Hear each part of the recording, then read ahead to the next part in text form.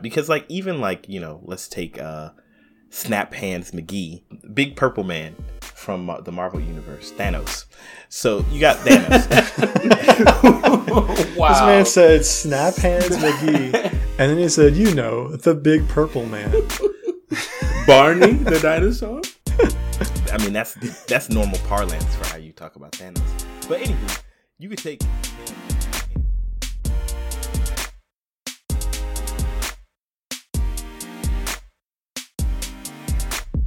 Hello and welcome to the Super Agile Bros podcast. Thank you so much for being here today. And welcome, if this is your first time, to your favorite anime, movie, and gaming podcast. And if you've been here before, welcome back. Good to see you again. Glad you're getting to hear us again. So today, we got in the room some familiar voices. We got the brothers here today. I'm going to go ahead and introduce them to you. What's up, Braxton? How you doing today, man? Man, I'm doing all right, man. Y'all might be able to hear it in my voice, but I got a little cold, little coffee. So I'm here. I'm happy to be here. I'm sad. I needed like 24 hours. I was telling guys, I just need 24 hours and I'd be good. So, but hey, it'd be like that. You get 12. And we also got... Or zero. Zero. Yeah. You have negative 12. And we also got the other brother here. We got Steve. How's it going today, Steve? Do, re, mi. I feel great. I love that song. It's very nice. It's the one song everyone knows. That sounds like a weird, like, Teletubby song. That little kids would do. That's how I approach children. I just walk up and I crouch in front of them and I just yell in their face, do, re, mi. And they love it. They start laughing, trying to hug me. Get away from my baby. My favorite part is they never set bail for you every time. Yeah, my bail is the rest of the scale. I don't know the rest of the song. I actually just took a test to see if I'm tone deaf on YouTube. It was a very professional test. It was very cool. I took it too. You're definitely tone deaf, but maybe not from an ear standpoint. Ooh. He's going to roast that man's do, re, mi. I mean, I 100% expected him to try to throw shade like that. There's nothing you can do. Some people are a lost cause. I'm a big tree. I always throwing shade. Ooh. I'll tell you what. You are a big tree. It's cooler in the shade. You're actually helping people. I am. Helping the fools. You're a crabapple tree. You're just a sour disappointment. That's fair. I drop it on your stupid little head in my shade. You stupid little person. With your dumb little head. Well, we could go for hours. Let's move on. I'm going to stop you there then and talk about what we're going to talk about today. Talking. Today, we're talking about game pitches. In particular, which TV shows and movies would make a great video game, board game, card game, any sort of game. But these things that we watch on TV that deserve some sort of interactive interpretation, if you will. So to get us going, I guess, I'm gonna pitch a question to you guys. Have you ever had? And we had the debate, on which movies, or if a video game based movie. Or a movie based on a video game. I'm getting all twisted up. A movie based on a video game could be any good. So, could a game based on a movie be any good, in you guys' opinion? Like any in general? Yeah. Okay.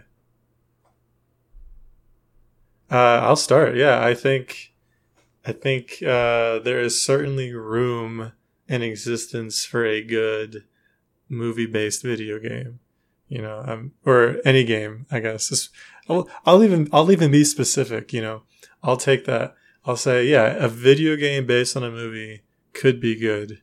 If you've played something like Alan Wake, which is a very cinematic experience, or any of those games, then you can kind of see how that might look. There's also, of course, the obligatory... Or here's my question. Do we want to draw the line at, like, the obligatory games that are, like, like Monopoly has a billion different renditions based on football teams and like video game, or not video games, but based on every conceivable property? Do we want to say exclude Monopoly? Yeah, I mean, I think a themed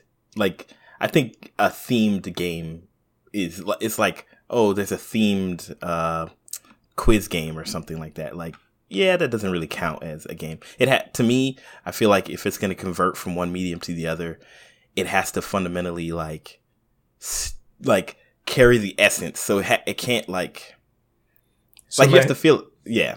My Harry Potter be a trivia scheme. game won't work. Exactly. If it's just man, I can't think of. There's so many trivia games out there. Pictionary, Trivial Pursuit. Trivial Pursuit. Any of those that just can put a skin on it or a theme. I think, yeah. So I agree. Like excluding Monopoly and Trivial Pursuit and charades and stuff like that. Yeah, I went to the store today and I saw there was a Harry Potter themed Scrabble. Which, So like, what bearing does Harry Potter wait a have? second. Does that just allow you to use made up like Latin-esque words in Scrabble? Ooh, maybe. I The feel only word I would ever try to place is Hufflepuff. That's it. right. I feel like that's just begging for trouble. That's like the one thing in terms of language that Harry Potter is known for is the magic spells. Yeah, you're opening up a can of worms. Yeah, is Avada Kedavra an allowed word? Avada Kedavra? I mean, if you can spell it, Is that what they say Somebody in the- clearly has not read or Is that what? heard. Harry I've Potter. already told you this. I have not read any of the Harry Potter. Remember, I told you I've only seen like the first and the second, and the second part of the last movie. Yeah, Avada so- Kedavra, Avada Kedavra is the infamous, unforgivable killing curse. yeah, It's one of three. insta-kill. It's an insta kill, it can't be blocked, and it's one of 3 spells that is like Banned. illegal everywhere. Yeah, it's super banned.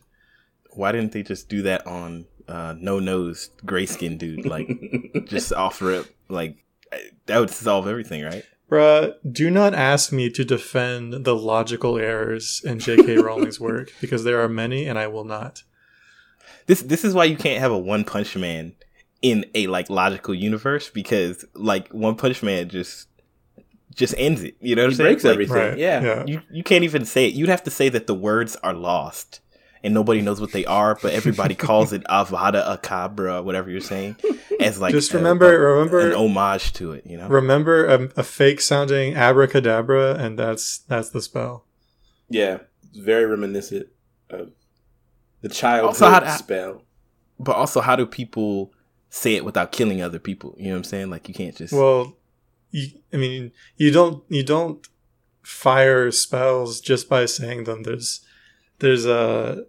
I know that most spells have like a specific wand movement attributed to them, but I think there's also intent. You can't just, Say it and then it happens. Yeah, you have to actually want to do the spell. You know what? Actually, I will say that I think the reason that no one ever evaded Voldemort is that he was very good at saying the spell super fast.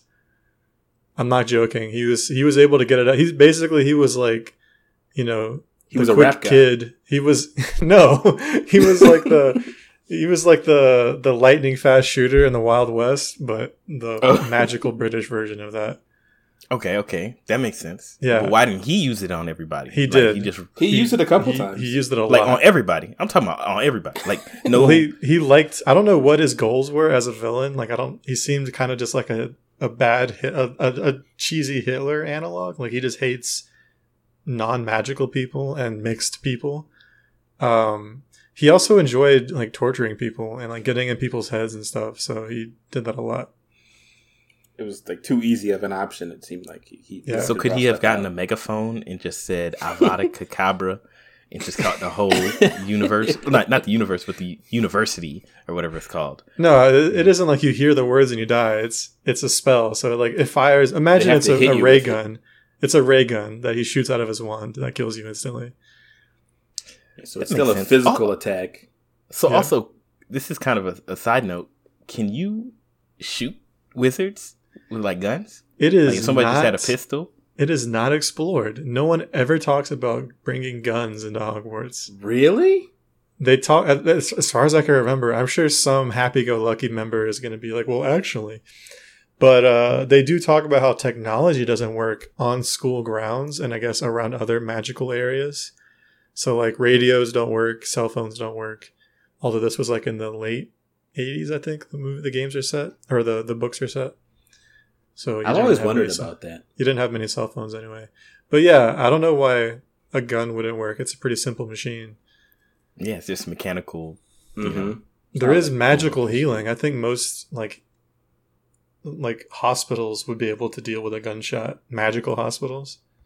Unless you got shot in the face, right? So what if I made magically imbued bullets and then I said Avada Kedavra and then I just shot you with a pistol? That's like seems like you know what you could do? You could curse the bullets. There are some cursed objects that like if you touch them, you can be killed or like damaged or injured. And even the best medical technology in the magical world would not necessarily be guaranteed to save you.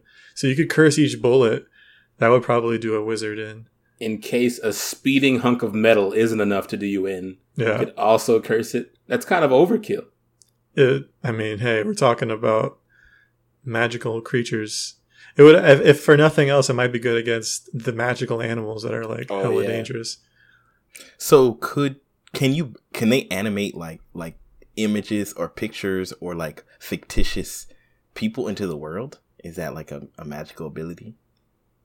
I don't think there's an example of that. Okay. The best you could do is that like pictures moved. Pictures were all basically embedded GIFs. So any like portrait or like a picture in the newspaper would like move. Like it had some semblance of personality, which is kind of creepy because it's like, wait, are these paintings sentient? Like to what extent? Some of them seem like they feel? It seemed like they were real people just trapped in a painting. Yeah, because they'd react genuinely to stuff. Yeah. And I think I don't remember, I think they'd even hold conversations or they'd carry out tasks based on who was talking to them. Like, I thought those were just ghosts and stuff like that. Yeah, there's ghosts and there's also painting people that did have some meager intelligence at least. But then there are, like you were talking about in the newspaper, they're like repeating video of someone that isn't them. So I guess presumably you couldn't hold a conversation with the newspaper portrait of somebody. It was only like the fancy paintings in Hogwarts and in other places that seemed to talk to people. But like they could hold secrets and like guard doors and stuff. Right.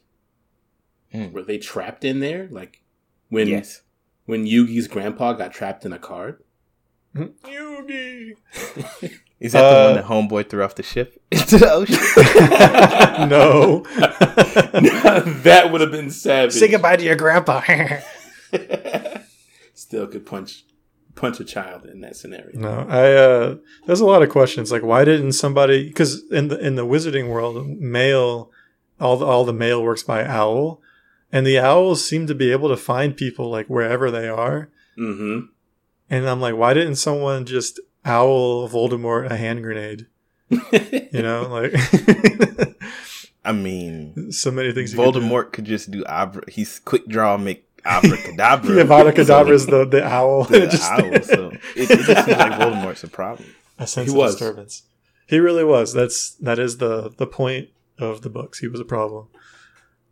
He was extremely manipulative. Like he was very effective as a villain. He just didn't like his motivations didn't make sense as a villain. He didn't carry like everything out. It seemed like he actually what was kind of interesting was that he when he like returns properly in the 4th or 5th book or something, he had waged this huge war in the wizarding world and was killed, quote unquote, and then comes back. But while he's like regaining his power, he's essentially creating a fake news like war. And he's convincing people that he's not real. That like, oh, the people who saw me just made it up. Oh. And like the government is like not working with him on purpose, but he like manipulates the leaders into being like, oh, he's not real. He was and on basically, Twitter. yeah, it's very much like a fake news information warfare situation. And I was like, this is depressing. It's wild. Man. I feel like there should just be a Voldemort game. Like, you just play as him. Because, like, let's be real. How history works is that history is written by the winners. And if Voldemort had won the magical battle, it wouldn't be called Harry Potter. It'd be called Voldemort. And we'd be hearing about how Voldemort did an incredible thing to save the nation from he would be a fearless halflings or muggles. Or that, muggles, yeah. Muggles and non-magical people. And it would just be a story of how the true magical state was created. And... Our fearless leader, he who shall not be named. Snap. Dude, that would actually be a cool game. It'd be, I think, it would be a game where the quote-unquote protagonists are trying to kill you, or they're trying to dethrone you or usurp you or something. And you have to be clever and use magic in new ways and interesting ways. And like, do dark magic and stuff to maneuver around the people who are too good and too principled to do what must be done to take you out. That would be really cool. And without I think we'd know we're playing as a villain because of context. But I guess back to the point that Brad made, if that game was just made, then you wouldn't really know you were playing as the villain. Well, yeah, I think we would have to be really upfront. Like, you are the villain, you are the Dark Lord, and your goal is to take over the magical world and, stop anyone, whatever is necessary to stop anyone who gets in your way. Yeah. Well, this is the way that you can handle it. So, me and my brother, I think, in the past, we're talking about this idea of a zombie movie or a zombie game where you play as the zombie, but the world to you looks normal, right? And like your motivations and things like that are based off of your survival, right? Like, oh, I need to eat or whatever. So everything around you and your vision is kind of like the humans who are not zombies are the zombies or the evil people or the bad people, Yeah. Okay. And you have to, kill them. So you could make a game where it was like, from Voldemort, he doesn't see his actions as evil. He contextualizes everybody else as evil. So even good acts to him are evil, right? So if you could show it from a perspective where it seems like from his perspective, so you never really know that you're evil. Yeah, he's the hero. So everything around him that's against him seems bad. You just have to basically make the player play his warped reality, Because I don't think most people are trying to actually be evil. They're just evil because there's more good people than them, if that makes sense. I think that's kind of what true vigilantism kind of is, because you're under this impression that the ends justify the means, and so you'll do what it takes to make sure what you believe in happens. So it really wouldn't take a whole lot of work. I can get behind that. I think there's a couple things. One, you can't use Voldemort for that because Voldemort absolutely knows that he's evil and just enjoys being evil. Mm-hmm. You could just make a new IP, right? And I think the character that you would want to play, to be Voldemort would be similar to Rorschach from Watchmen, because this is a guy talk about vigilantism. This is someone who has like moral absolutes, complete black and white, and whatever he thinks is right is what goes. And he's willing to maim and kill people that he sees as, being sick or twisted or wrong. He's basically Batman, but with a different set of morals. Batman that will kill. Batman that doesn't mind killing at all, really. So do you think that the Rorschach, like, do you think a game, like, we've had a Batman game, we've had Superman games, like, do you think that the Watchmen or a Rorschach game would be interesting to play this kind of, like, very amoral hero, like a hero that does whatever needs to be done to accomplish the task that is quote unquote inevitably good, I think, well, I'm not saying you do the Watchmen universe. I'm still saying the Harry Potter universe, but I guess your question still stands. Yeah, I don't know. I don't know what your goals would be necessarily. Because he was fighting crime, and he would just fight crime wherever he saw it. But he was so principled, spoilers for Watchmen. He was so principled that when somebody fooled the world, right, basically said, all right, we found a way to create world peace, but it's going to mean that we kill millions of people and then we blame it on aliens, basically is what they did. And he found out. And he's like, well, I can't get behind this. Like, even though this creates world peace, I have to tell people, like, I can't bring myself to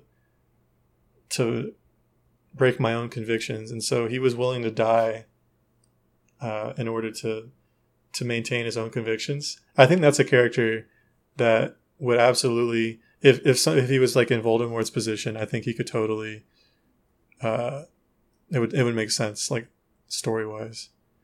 Now, we would just have to figure out, like, what bothers him about society so much that he's willing to take it over and kill anyone who gets in his way.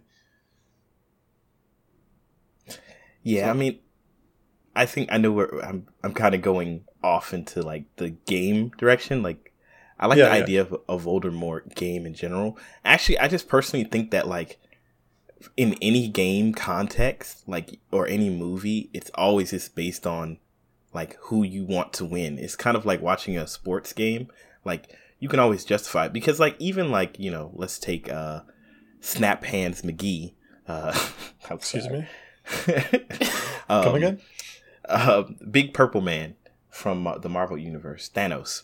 So you got Thanos. Wow. This man said Snap Hands McGee. And then he said, the Big Purple Man. Barney, the dinosaur? I mean, that's normal parlance for how you talk about Thanos.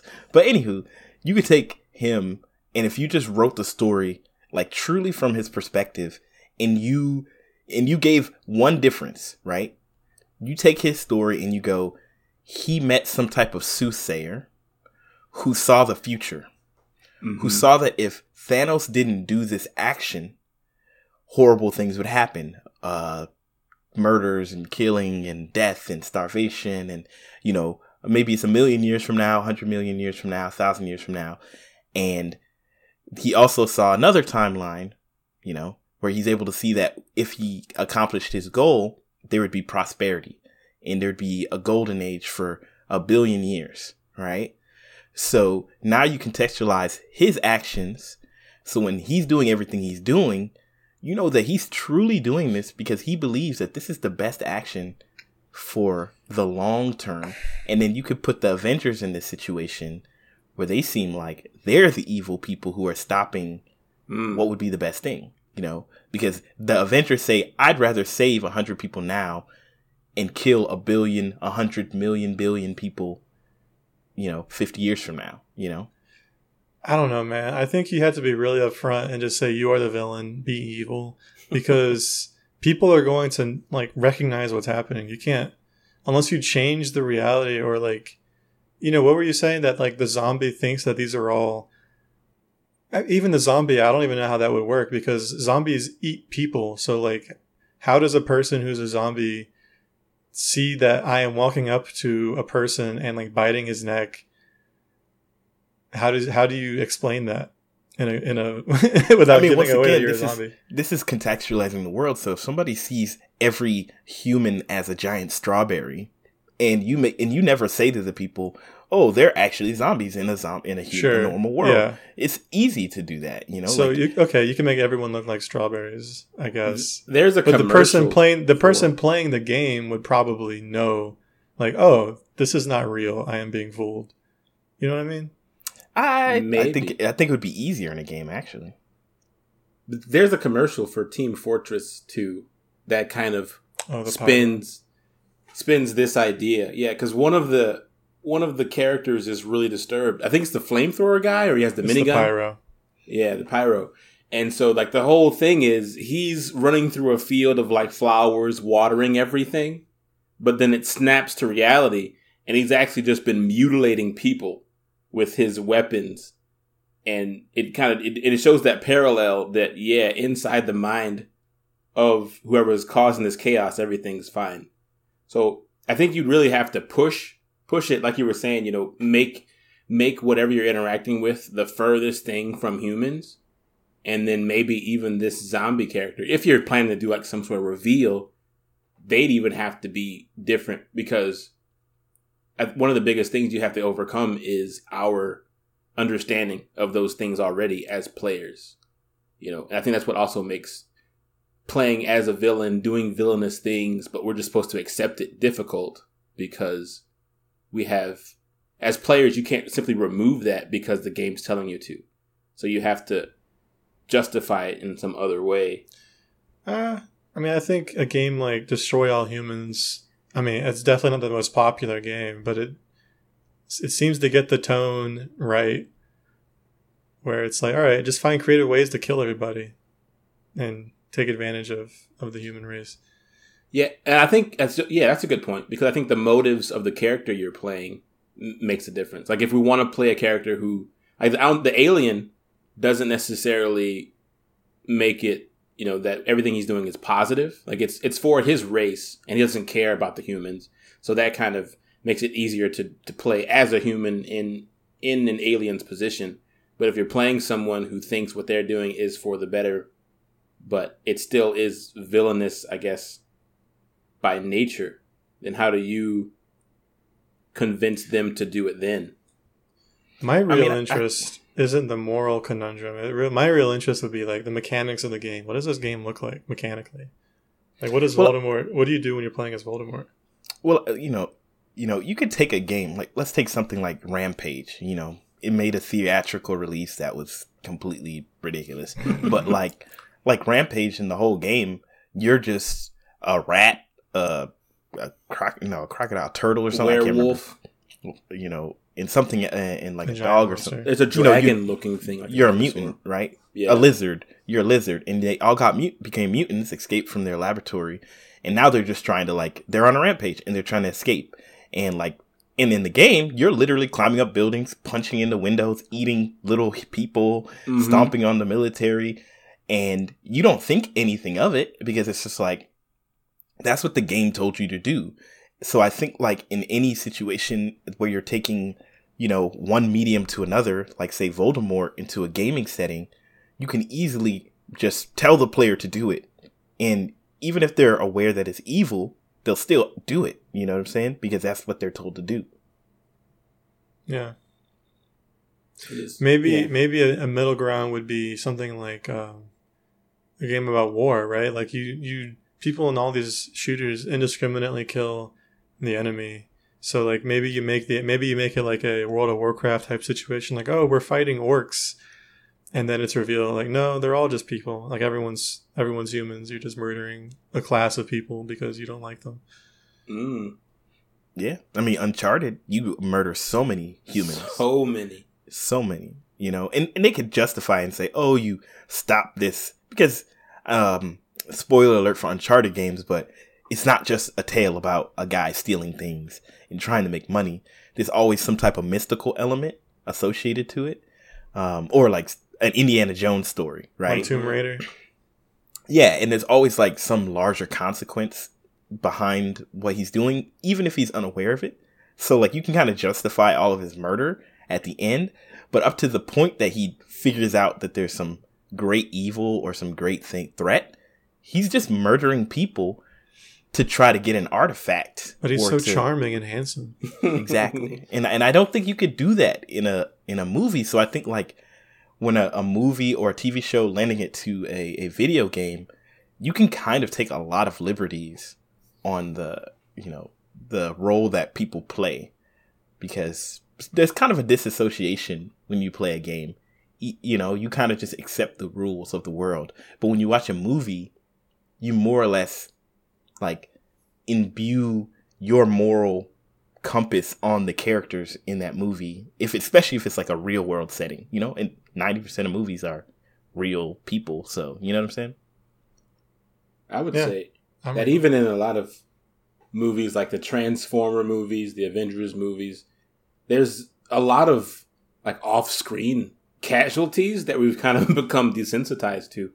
So I think in a lot of ways, the Nathan Drake phenomenon, where he's just mowing down dudes who are just working a day job at security to a dig site, it kind of goes hand in hand, I guess, with the things that we kind of decide to overlook, I guess, like the moment to moment stuff, like that loop. I guess it kind of satisfies the intensity that we're looking for in that moment, I guess. Like, so for a game setting to be shooting these guys, it's super involved, and you feel like you're actually making progress every time you outsmart this guy and sneak up on him. And it's just like, we were watching the Avengers do that. Like, oh, Hulk crashed the monster through a building that people work in. That was an office building, so there's obviously people in there, but wasn't that cool? And so it's just, all these disconnected type of deaths.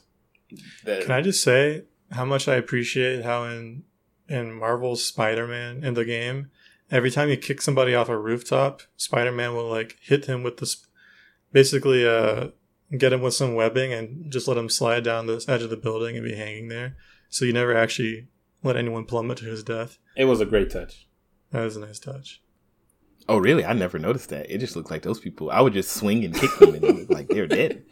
Like, yeah, there's I mean, they didn't put a lot of effort into it, but yeah, if you watch them, it shows like webbing reaching out to them and letting them come back towards the skyscraper wall or whatever. Which, in fairness, a lot of these impacts probably still would kill people, but at least they can argue no one actually fell off a roof. Cinder blocks and pallets to the head. Yeah, the manhole cover just was a light concussion. Eviscerate people. Yeah, I gotta go back and look at that. I didn't notice that at all. It's a really cool detail because people were making montages of when it messes up and people do fall all the way to the ground, but it's usually pretty spot on.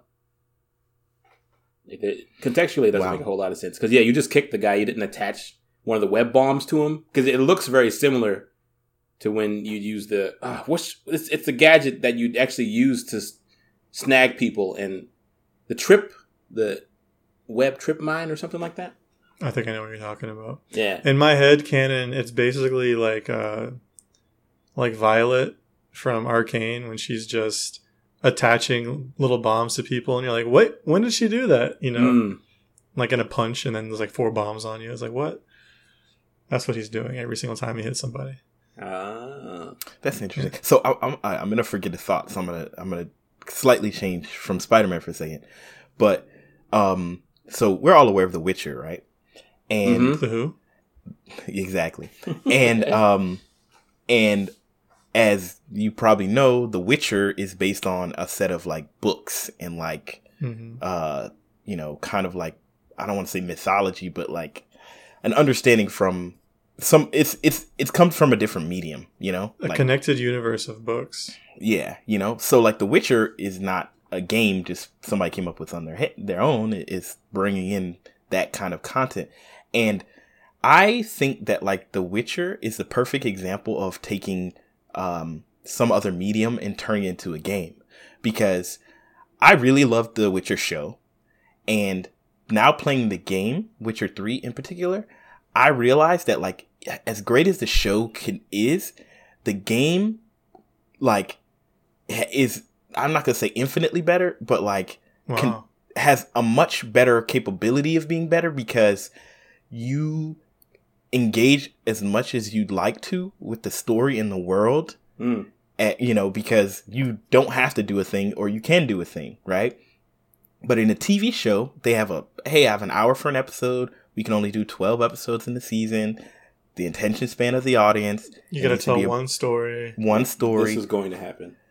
And like The Witcher kills it. I mean, we've probably all heard it. Like it kills it with the side story. I mean, honestly, every single side story, not every, majority, any side story that actually has like more than one step is like legitimately engaging.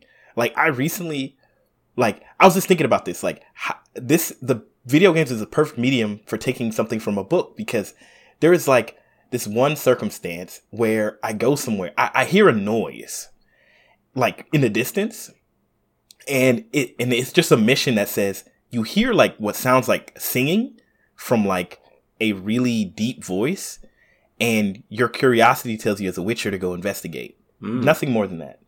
So I go to investigate, and there's like, you just hear some like really deep voice, kind of monster kind of sounding thing singing what would sound like a military ballad. Like, cool. And you're like, what? Like in the context of this game, there's a giant war going on and it's all this stuff, but you're like, I've been playing this game long enough to know that sounds like a monster. You know what I'm saying? Huh. Like a monster who can speak. So you kind of go investigate, and you pretty much figure out it's a monster. I'm not going to tell you what happens in the story, because it's a really kind of cool interaction. But like, what was really interesting to me was that, number one, there's like branching paths on how you deal with the scenario. And also like how they made this really random seeming encounter like genuinely interesting.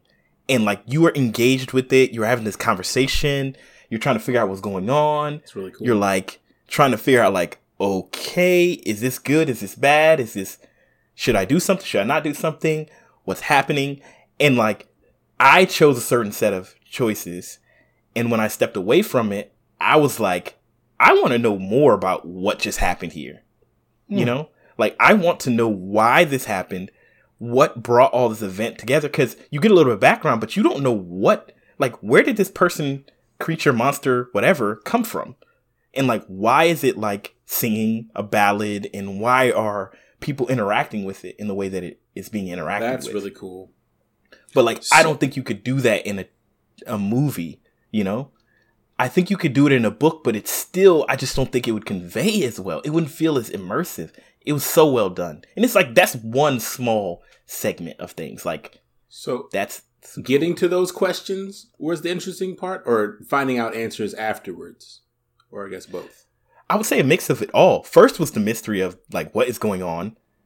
Then like encountering the scenario, and then like talking to this thing and figuring out what's going on, hearing about the story and the circumstances, and then having to make a decision that would fundamentally you have to act on in some capacity. If you make one choice, something's going to happen. If you make another choice, something else is going to happen. Oh, that's really good. Yeah. And my choice, I feel good about, but I think a lot about that other choice. Like, man, what if I decided to do this? Like, it was a really cool thing. And I just don't think that you could take a book into a movie and you would never get a moment like that, you know? But I think something like a book into a video game world, I feel like you can expand a book even more in a video game world, you know? Because if you want to skip it, you can skip it, you know?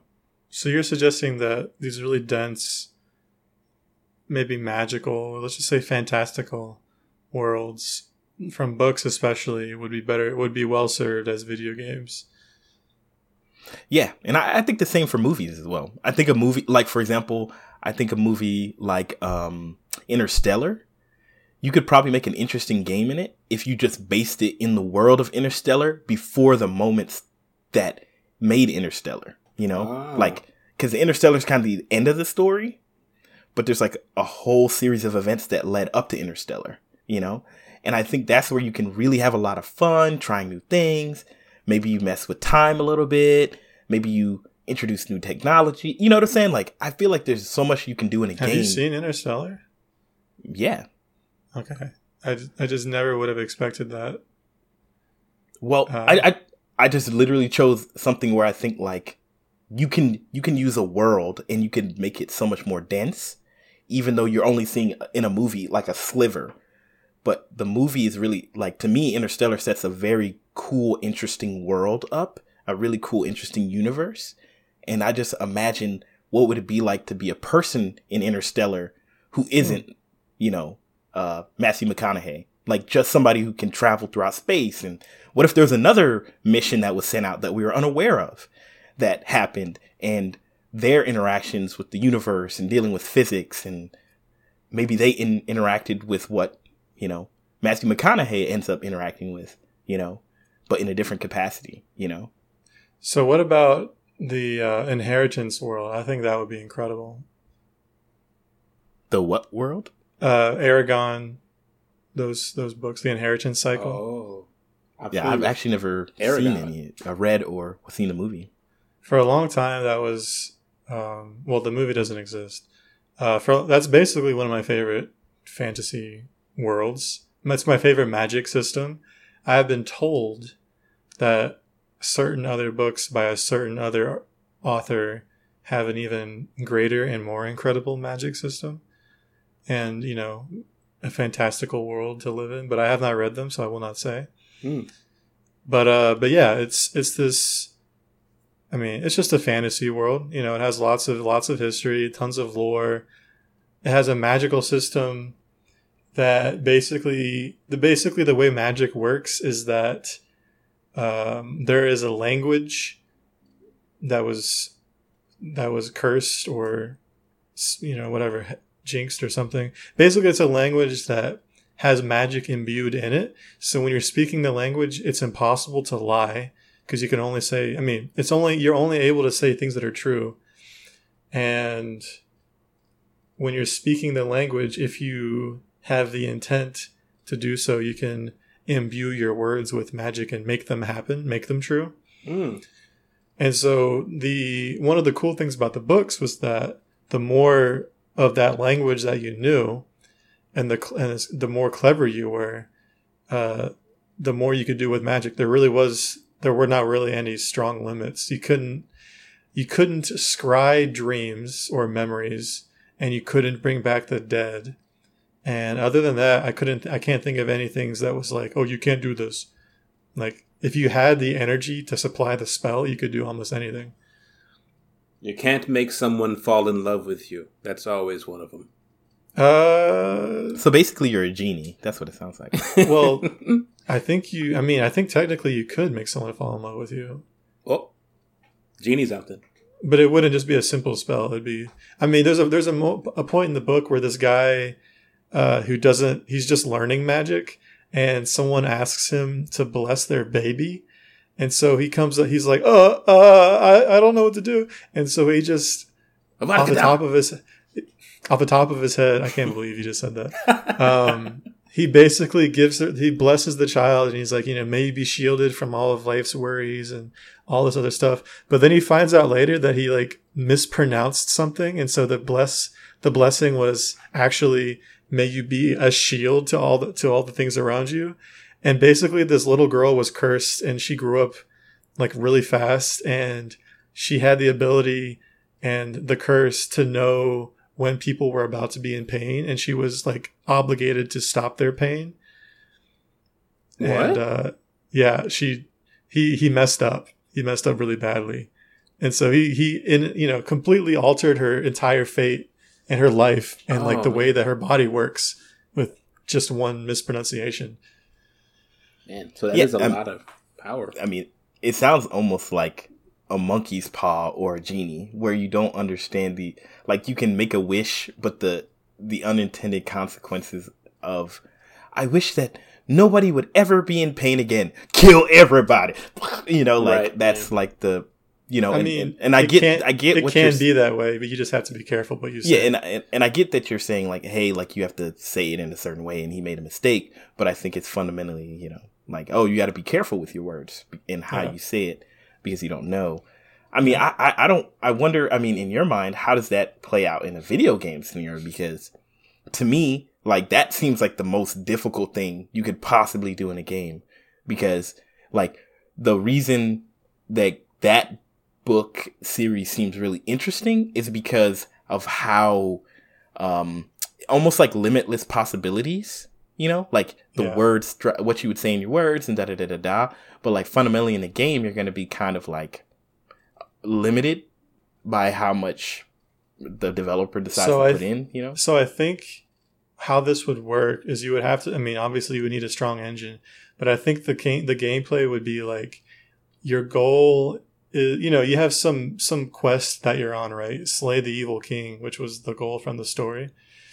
But what you do is similar to like Skyrim. As you play, you find words, you know, and maybe there's different missions and different tasks that you can go on to learn new words. And out of battle, you would create your own spells, right? You can basically create an unlimited number of spells, and you have to phrase them yourself, and the spell will act in a certain way depending on the words that you use and how you put them together. And so the puzzle, it's kind of like a puzzle, right? You'll get to an enemy and it's like, oh, I can't kill them this way. I have to find the weakness and I have to find the words. Maybe I don't have the words yet that are necessary, or maybe I don't have the right words, but I can kind of finagle a solution with different words. So Kyle, you're about to say something, and I want to say that I think I know what you're about to say and what game you're going to reference before you even say it. But go Probably. ahead. Yeah, I'm saying that this whole, like the scenario of needing words to, you know, fulfill certain objectives is reminding me of Scribblenauts. Yeah, exactly. There it is. Yeah. The added complication from Scribblenauts would be that instead of us having like one word or two words, it would be like a sentence or a fragment of a sentence, you know? Which is kind of where Scribblenauts was headed, because it started off super simple, right? You could only put in objects, but the latest iterations had adjectives, and you could stack adjectives. And so it got really complex really quickly. Yeah, you could say like the hairy door, right? And the door would be hairy, and then it would have like physics based on hair, and like the fiery hairy door, like, and that would be different, you know? And then you could have these crazy, like you said, stackings. And they added attributes like flying and alive, and yeah, you can make it out of steel, to where you could unbreakable, all these different. And so in a game where you were making spells, I think that'd be probably pretty close to what you'd need, like if the language is based on what you can think of. Yeah. Yeah, I think it would be immensely difficult to happen, but it, you know, I'm going to say this because I was thinking about it as just even thinking about The Witcher, Aragorn, and I have some other like pieces of media that I definitely would like to see in a game. But I think the thing that I always think about when converting like another medium like to video games is that you have to be very, very careful, because and it takes just a lot of effort.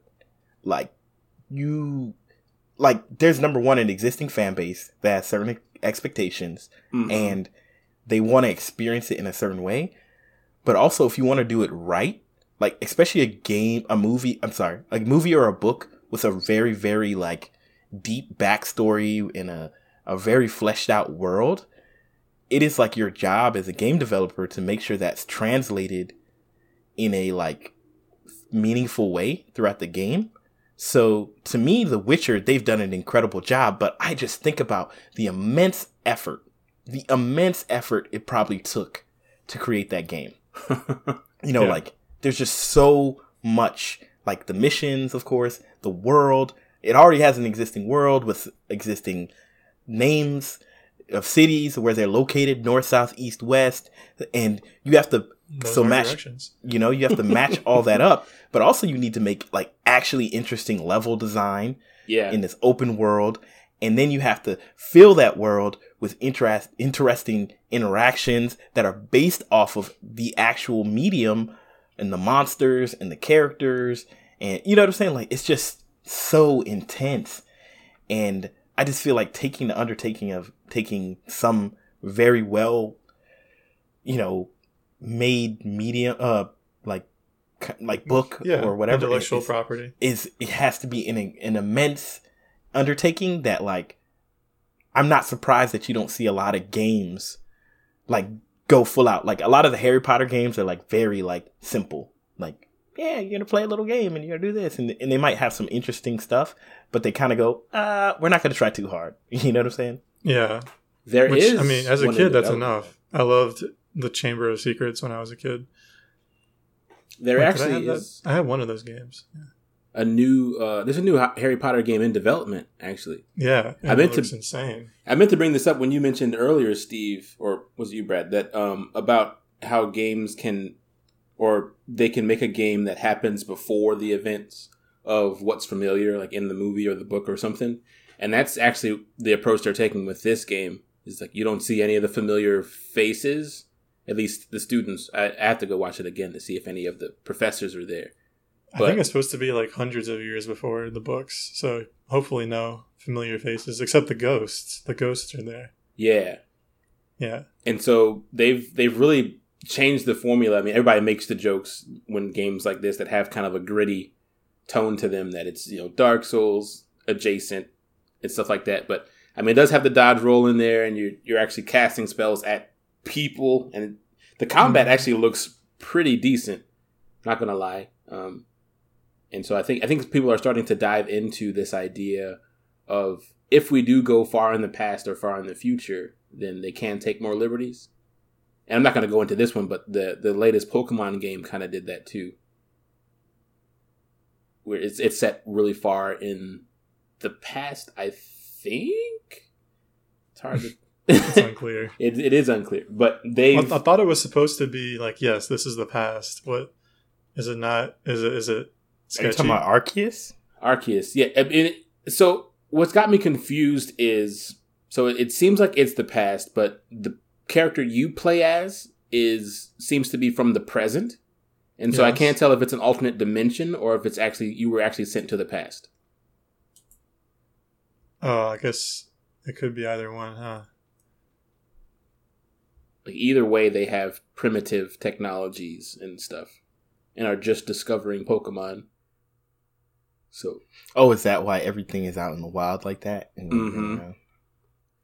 Yeah, and so it's supposed to be that they're doing things in the old way, but it's unclear as to why.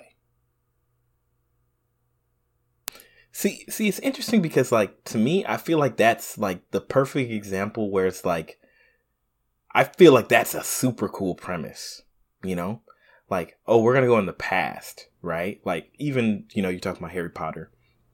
And like, let's just we can do whatever we want, have some fun, not worry too much about it. And like, but we have a great world to work with. And then, like, I feel like Nintendo is always like, we can't make it too deep. We can't make it too serious, and they always pull back a little bit. And I feel like, man, just imagine if you really made a really deep, interesting, like, game about the world of Pokemon, and like, I was gonna say, don't they do that in Zelda? But you're talking about Pokemon. Yeah, you're right. Yeah, and I would even say in Zelda games, I think sometimes they pull back a little bit. Like, they make really cool decisions, but I've seen, like, when it comes toward the end of the game, I'm like, okay, this is the Nintendo treatment. Like, they're gonna be a little bit, like, it's dark and it's gritty, but it could go deeper. It could go more, Sure. That's fair. I think in some ways they kind of pull back in the way that they have some sort of plot device that allows them to use technology in some way. Like, whatever the Sheikah Slate equivalent is in a particular game, there's always one of those so they can move things along in a more seamless way. But I don't know, I wouldn't even call it seamless. Because, the Sheikah Slate, and then I guess in the last few Pokemon games, they had the tablet creature, the Pokedex. It used to be the Pokedex. Yeah. I guess that's fair. There's always been a Pokedex. There's always been some sort of PDA type device that served as the UI. I guess I'm just mad they made it into a literal Pokemon. Yeah. I forget the name of that thing. Roltz? No, not Roltz. What is it? I don't know. Leroy. Yeah. Leroy. Oh, okay. That's Leroy, the one. Leroy is how they said it in the game. But it's I do think it's pretty lame that they have PDAs and Pokeballs in the past. Yeah. I mean, the Pokemon world is super advanced, right? Like, you can store a physical thing in a computer. So I feel like even if you go back in the past, it's going to be significantly more advanced than anything we could consider, right? So to me, that makes sense. They need to go farther back. I mean, I would love them to go so far back before Pokeballs, before like any of this. So like literally you probably only had like 3 or 4 Pokemon that you could run with because they were always running with you physically. Mm-hmm. And like seeing like, let's go medieval times, you know. Oh, there actually Pokemon. is one. I want to see a Pokemon game where you go to a new area and you like quote unquote, you know, catch or train new Pokemon, and they just live in that area. They don't come with you because you already have a full party. You know, and when you go back, they're there and they're waiting for you, and like you can keep training. You know, basically like Ash and Charizard. That'd be cool. There is they're doing something similar to that in Arceus, where it's like it's kind of like the daycare thing, but it also serves as where you're storing your Pokemon. But it's in the town, so it doesn't quite, like, they're not on the route. So they do that instead of the Pokemon box? Mm-hmm. Okay, I mean, I can get behind that. So if you put your Pokemon in this ranch place, you have to physically go back there to get the Pokemon? So far, yes. They will teleport to you. Yeah, and you can have multiples in there. And they've even gone so far as to, if you have, like, every Pokemon you have is physically represented in there. Like, you can see them in the overworld, which is kind of nice. Cool. So, this reminds me of one of my favorite franchises that I feel like has done a really good job of coming from movies, which eventually became books, to video games, which is Star Wars. I've really enjoyed multiple Star Wars iterations. And once again, it's contextualized to when you play it, because if you play it now, some of the games are like, oh, this is garbage, or this is weird. Like, the first one that I really, really enjoyed is the one with Dash Rendar, the Empire, the Dark Empire. It's on the 64. I'm forgetting what it's called. But you're basically a bounty hunter who has no like, Force abilities. And you're just going around and you shoot, and you can maybe get a little jetpack. You know, I don't even think you get a lightsaber, you know, but it's like you're playing a completely different story, but it's in the Star Wars universe.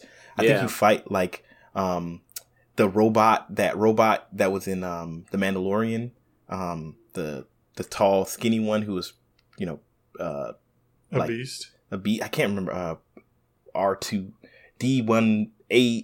If you're a Star Wars fan, you know exactly what I'm talking about. But so you fight them and him. And it's like all these really cool instances. Like, you fight a Boba Fett character who was super hard to fight.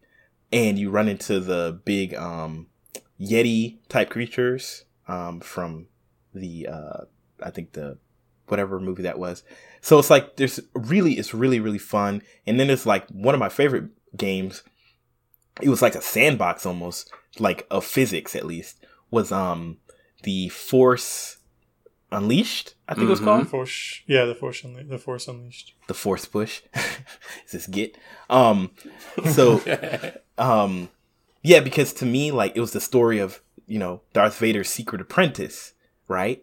Yeah. So, and it's kind of been retconned out of the universe and retconned back in. Like, it's weird how they've done that.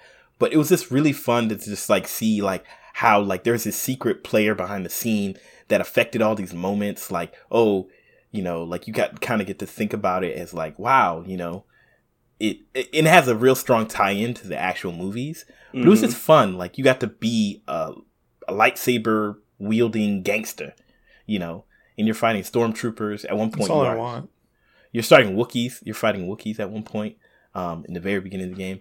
It's like when you get to play with Darth Vader, it's like the best. It's the very first sequence in the game. It is super. You were just super overpowered. It feels so powerful. It feels so crazy. They did such a good job.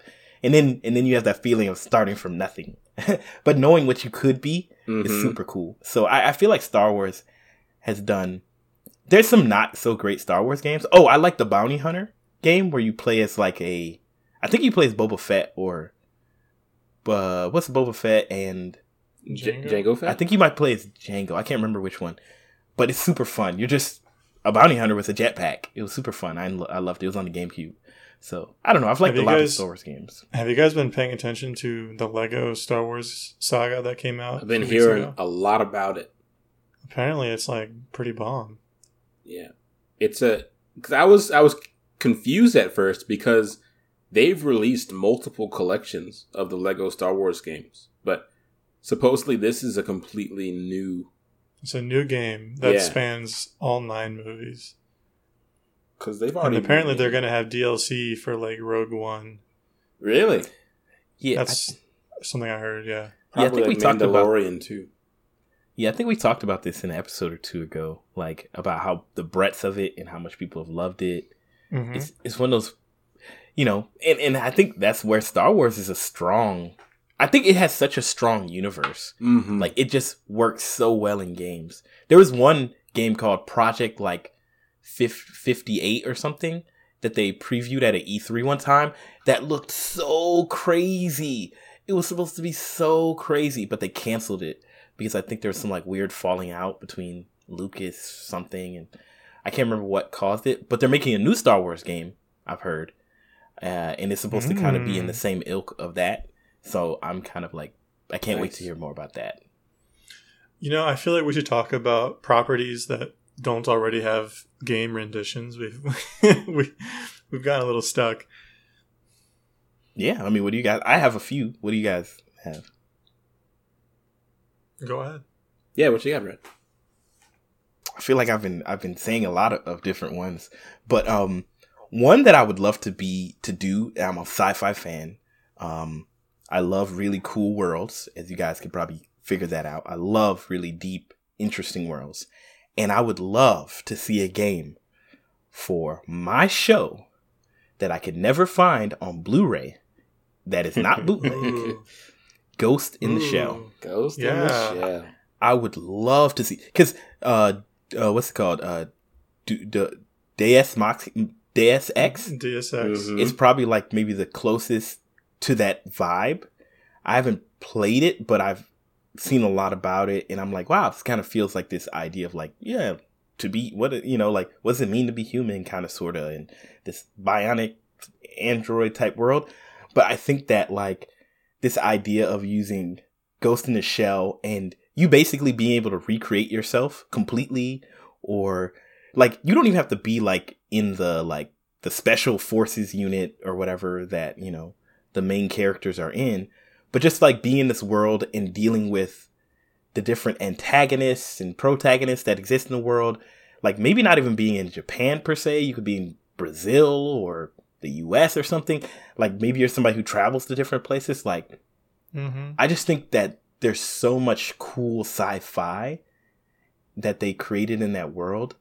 I don't know exactly what they would do for the gameplay. I mean, it would make sense to make it an action kind of adventure game in the ilk of Horizon Zero Dawn-ish, or, something with that kind of feel, gameplay-wise, or Spider-Man, not that an RPG. Yeah, an action RPG. And I think it would be super fun. So yeah, that's, to me, I feel like that'd be a killer game. I think you are, not to take the steam out of your sails, but I feel like Cyberpunk 2077 probably stole. I was thinking that probably too, already ate that lunch. A lot of the themes and even kind of the settings and the atmosphere and tone of Ghost in the Shell, I think, is present in what I have seen of Cyberpunk 2077. I could very easily, if I kind of just squint my eyes a bit and someone told me this is set in Tokyo in the Ghost in the Shell universe, I would believe it.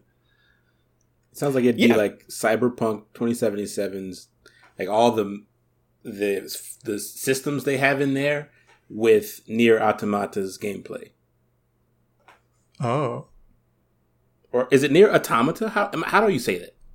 I don't know. I can't correct you here. Darn I it. I can't help you. I couldn't tell you. Yeah, I think both are correct. I think I say automata. Automatopoeia. I mean, to me, I don't. To me, it doesn't make a difference that there's a Forza and there's a Gran Turismo. They're both great Car sims. Sure. Right? I'm not saying no one will make. No and one I should don't make think. the game. I think that Cyberpunk 2077 or 2077, it's clearly done better over time, right? And now it's the game that it probably should have been.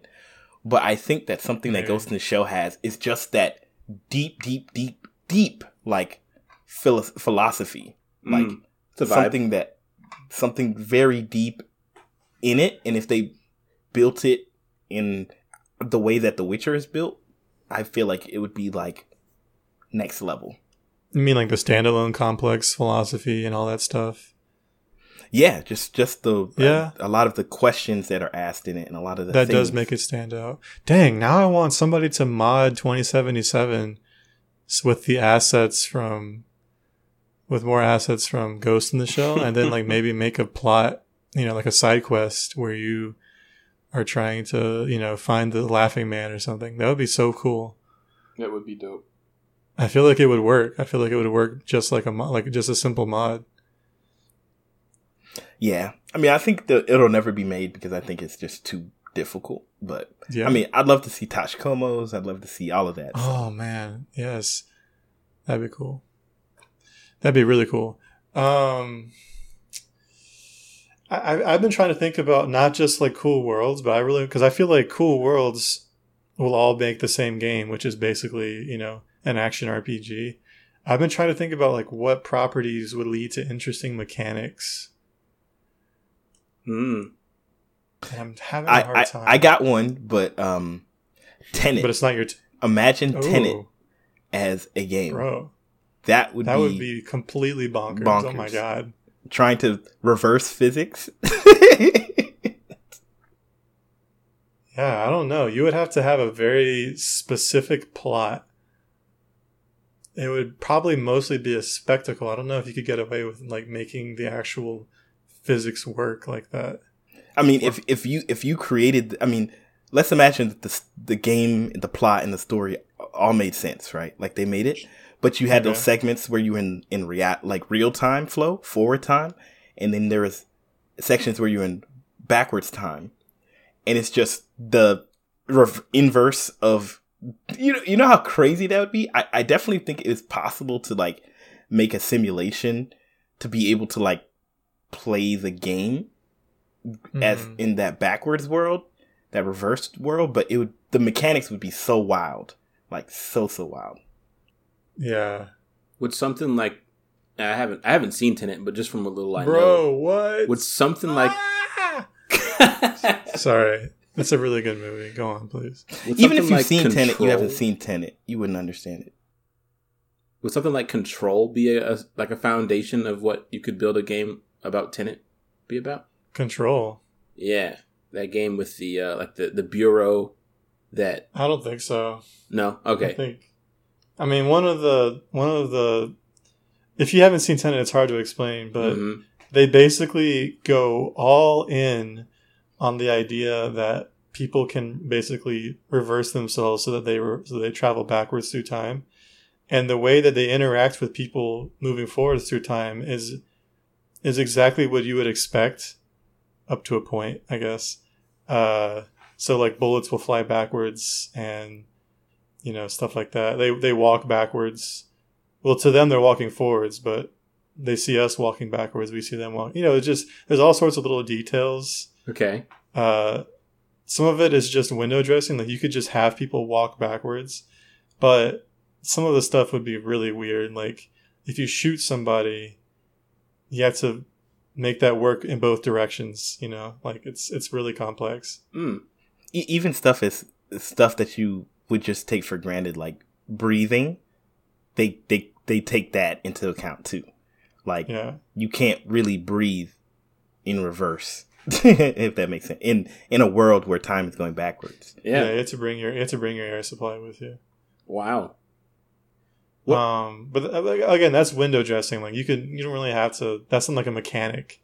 You have to figure out something. Like there's a scene. Well, I won't say too much.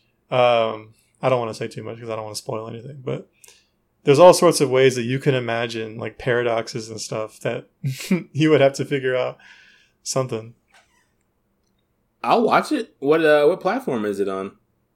I have no idea if it's available on streaming. No services. clue. It's you probably might have on to just Prime. buy it on Blu-ray. Or yeah, maybe it's on Prime. I find it on YouTube. I mean, you're definitely not gonna find it for free. Yeah. Oh well.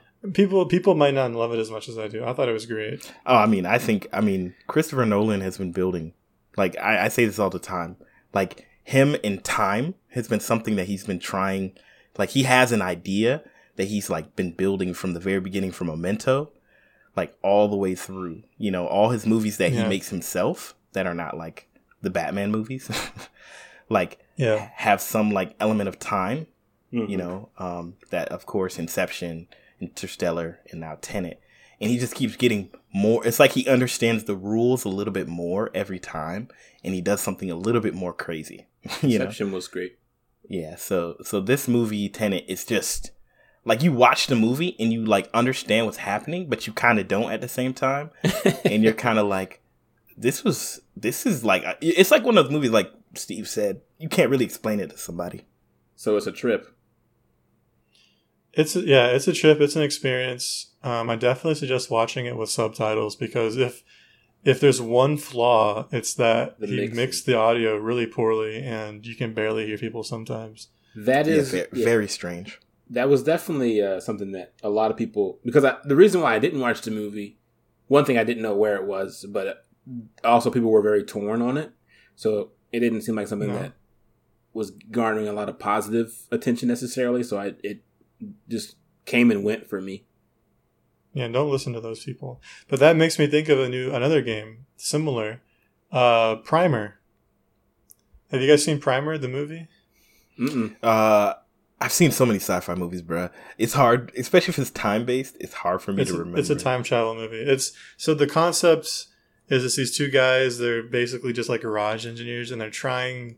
I forget what they were trying to make, but they accidentally create a time machine. And the way the machine works is it's essentially a box, and when you switch it on, and imagine the point in time where you switch it on and the point in time when you switch it off. So those 2 points in time, you can travel between them by getting in the box. Oh. So if you switch it on, and then you set like a 3-hour timer, and you wait 3 hours, and right as it's turning off, you get in the box. And then you wait 3 hours inside the box. When you get out again, you'll be back. You'll be 3 hours in the past. Yes, I have seen Primer. Yeah. And so the movie played a lot. It was basically just two guys who accidentally stumble on this technology. And it's all about like what they do with it. You know, just two random, not doing so well guys. And all the weird paradoxes and time loops and crap that they get involved in because this is it's a time travel mechanic that lends itself easily to paradoxes.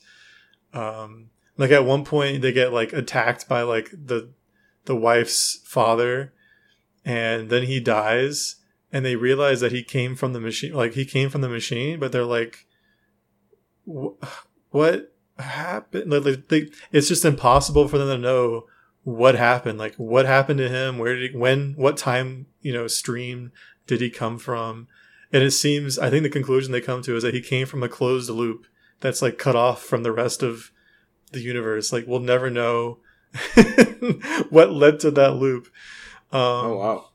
So a game that was based on that would be crazy. But how it doesn't involve like backwards time. So you wouldn't really necessarily need to have,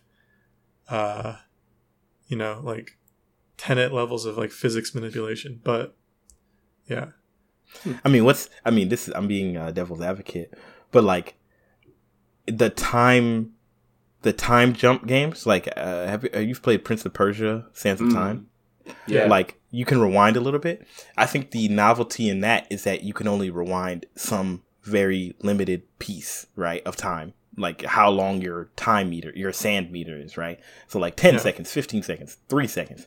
But, like, wouldn't basically any time travel game essentially just be, like, reloading a save?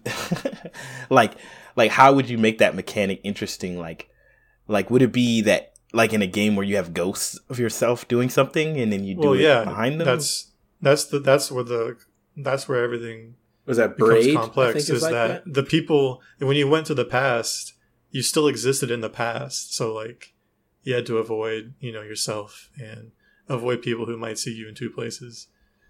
Yeah. I don't know. The issue with the game, as I see it, is I don't know what the goal would be. Like, what's the gamification? What is the goal?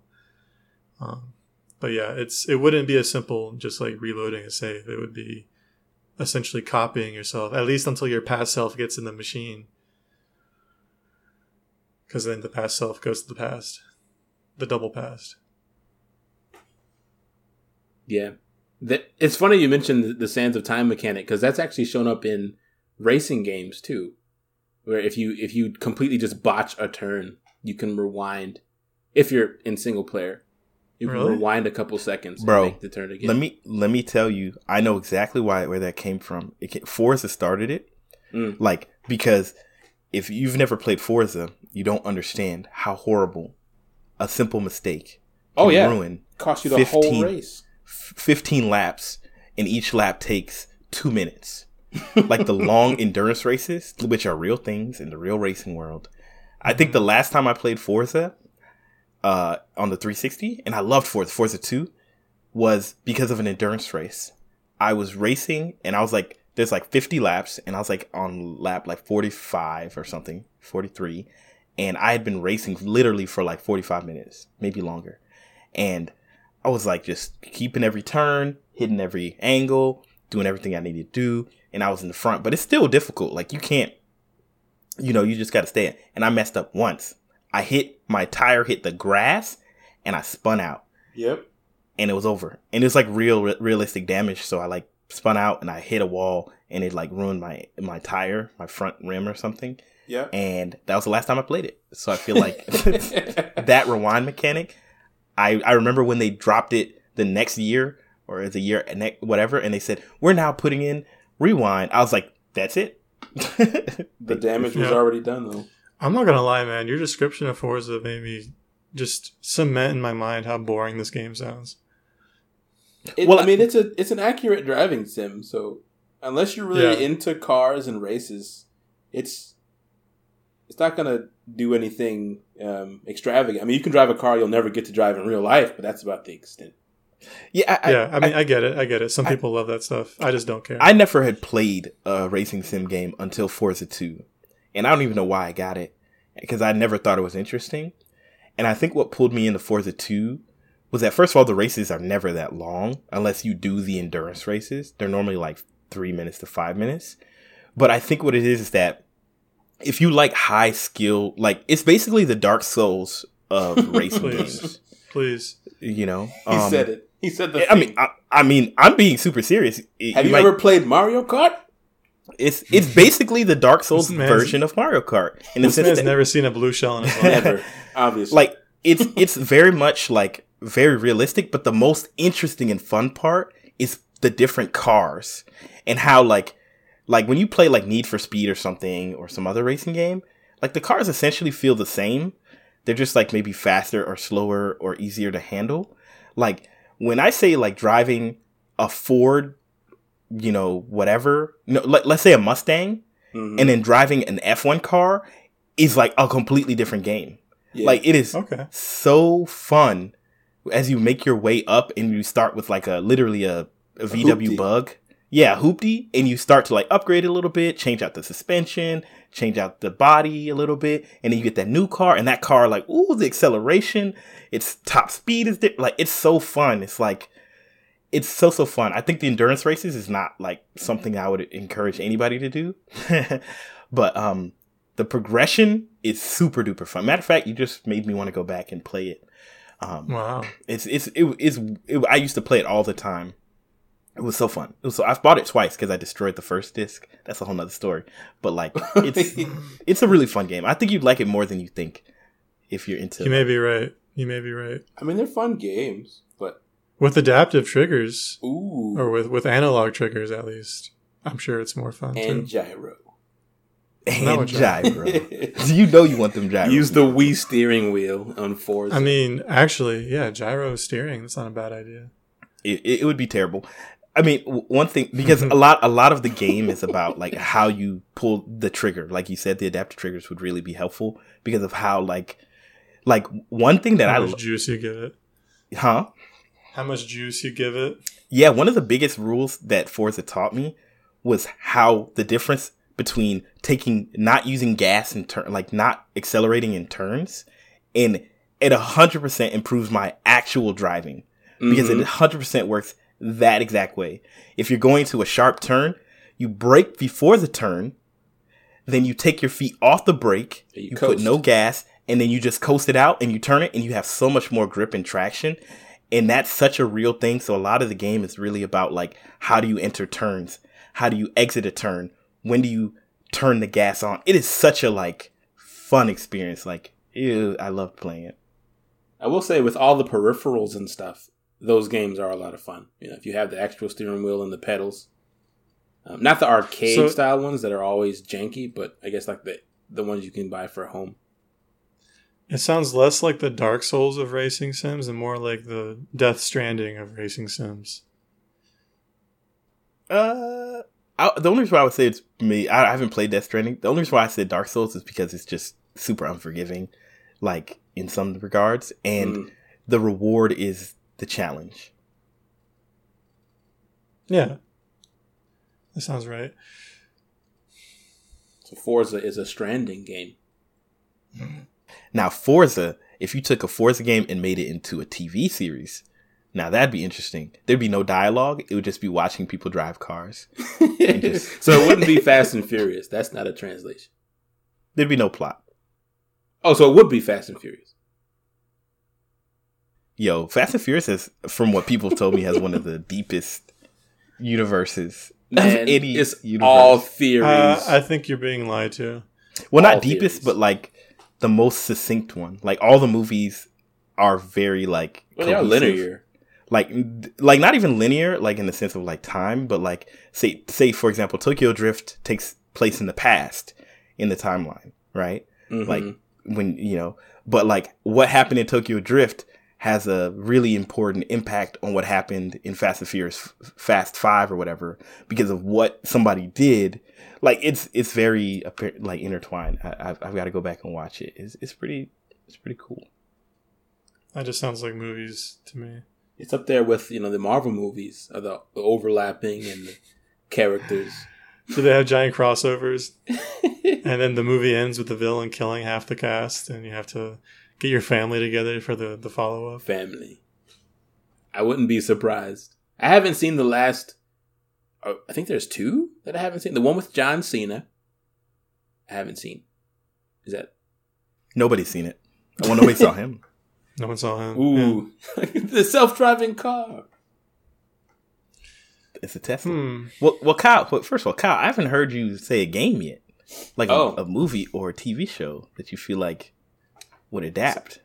So I have to give a shout out because somebody was building this game, and it's actually a universe. Don't you dare! The Don't DC you dare. universe Don't was you getting dare. a game that was going to Shout be out to built. Galva. Shout out to Galva and Techo. So the Arrowverse was getting a fan game, and Oh yeah. and so I think something like that would be really cool. I'm Really? Another superhero game? That's what you want? Yeah, and that's part of the intro. If you know about that game, rest R.I.P. is all I can say. R.I.P. They got Techosaurus is. I don't want to say R.I.P. Techosaurus, but R.I.P. his soul, his essence, who he was. His passion, his drive.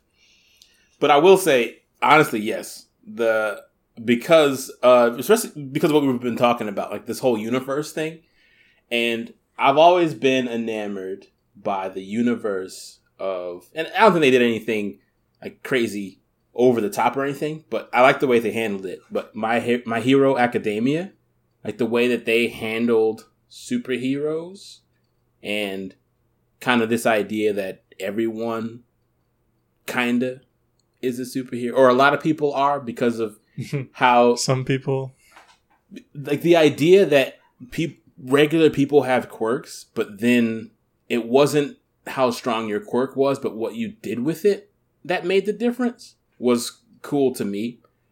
And so in my mind, this would be a huge undertaking, but an MMO where no two people have this exactly the same quirk, and there's systems in place where, you know, you can interact with the world and things like that to make it useful. Like going through the process of giving like a tool set and having to figure out, can I survive in a world with it? And it's different than somebody else. So it's not like you follow, you know, the same storyline as someone else, as in, you know, in like modern RPGs. You can pick a class, right? I want to be a ranger. And so they give you a bow and you follow all the things that makes you a great with a bow and arrow. And so you're different than the paladins because they don't have a bow. I'm thinking like a step ahead of that, where no other person really can do what you have to do. You have to figure things out. So it'd be super deep. What if you get a quirk that sucks? Well, that's the You're thing. just stuck with it? Yes, because in My Hero, there were people that had quote-unquote sucky quirks, but they figured out how to make them useful. And so, right. So I like that idea that nothing is useless in context, and then have systems in place to where someone could figure out the context. Maybe even the developers don't know the context of how to make something useful. Oh. Like, I think a lot about, like, Lemillion. Like, he actually has a really trash quirk, like, when you think about it. But, like, because of how, you know, and if you're not familiar with My Hero Academia, I'm just not going to say anything about him. All I'm going to say is, like, he has, like, somewhat of a trash quirk, but he really found a way to make it super cool. And he was very good at using it. Yeah. Mm-hmm. I would say this. I like that idea, but I would change it slightly. No, what you got? Know, I would not make it an MMO. I would make it just a normal, like, single player. And I would have, like, what would be called, like, a quirk creator. And, like, at the beginning of your game, you could, like, kind of like in Skyrim or something, you have all those, like, attributes. And you can, like, I want sliders. You know, yeah, like, I could do sneak or whatever.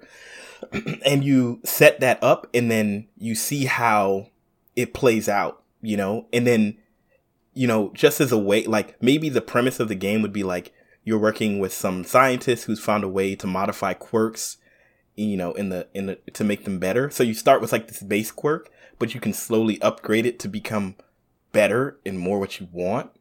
And then, like, ooh, you know, but I do like the idea of, like, you having a quirk that you have to deal with. But I wonder if in a game that would even be possible, because, like, if you had a quirk that was, like, your farts smell bad, like, how do you, you know, like, it would have to be, like, you couldn't have everybody with a unique quirk because the system would be somewhat limited. So you'd kind of have to, unless you made a true simulation of a world or something, you know? I have an idea. So with the quirks, you have the sliders, right? Or maybe not the sliders, but you know how you can level up different attributes like dexterity or sneak, like you said, luck, whatever. Maybe you have you get points to start, and it lets you pick the skills that you want to level up in, like out of the points that you have. And then based on what your spread is after that process finishes, it picks a random quirk for you that out of a pool of quirks that are kind of aligned with those skills.